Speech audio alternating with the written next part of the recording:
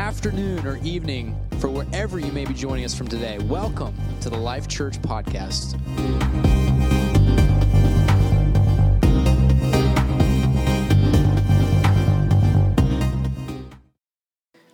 I would just like to give honor where honor is due and thank Pastor and Sister Sherry for this tremendous opportunity. I do not take it lightly. I think it's always important to honor our leaders, amen? It's very important.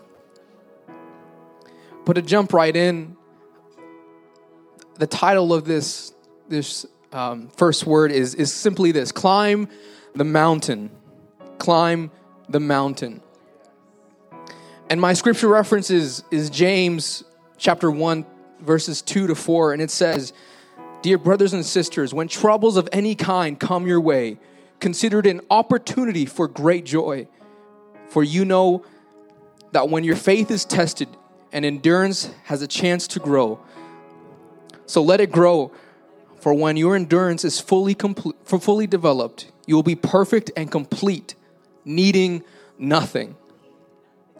So, Life Church today, when troubles come, find joy.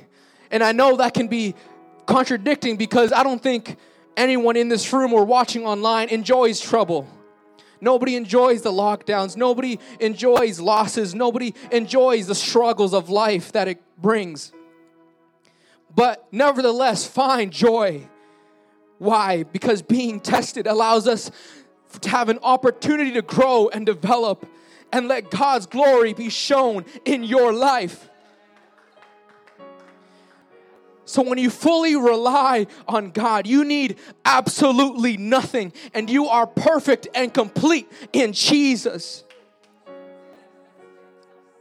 You see, God uses trials to see what we are made of, because without trials, we as Christians cannot grow. We've been talking about Joseph for the past few weeks, and Joseph had his own trials. He had it with his brothers, he had it in slavery, and he had it again with Potiphar's wife. You see, when the devil tries to test you, it's not to help you, but it's to trap you. But Life Church, I'm here to remind you that when our mighty God puts us through a trial, it's to give you growth and development. God is doing it so that we can grow and move forward into His glory. As Christians, we must have trials to gain strength. We must go through the fire to be molded and shaped into the person that God wants us to be. And I understand our human nature does not like it. In fact, it's not joyful at all. It's filled with pain, anxiety, fear, doubt, anger, and much frustration. But Jesus went through the same trials. Oh, yes, He did. He was tested by God, by the devil, by people, and even His own flesh. You see, if we look at the scripture in the Garden of Gethsemane, we see that Jesus is being tested. Matthew 26:39 says, "And He went a little further, and He fell on His face and He prayed, saying, 'Oh, my Father, if it is possible, let this cup or let this trial pass from me.'"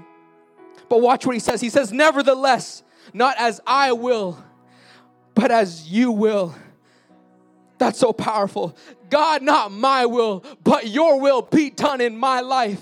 Yes, it may hurt. Yes, it may be a struggle. I may be uncomfortable, but God, if it is your will, then I will go through it regardless. I will climb the mountain. I will move forward. I will push through because it is your will for my life. Jesus in His flesh did not want to go through the crucifixion, but He understood that through the cross, God's glory and His plan would come to full fruition.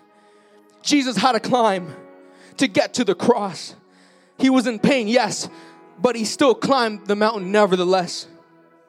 And in conclusion, when you feel exhausted and when you have every reason to turn back, do not turn back. Like Jesus, will you go a little further? Will you climb the mountain today and move forward through your trial in order to see God's plan fulfilled in your life? So climb the mountain and keep moving forward because God has more in store for you.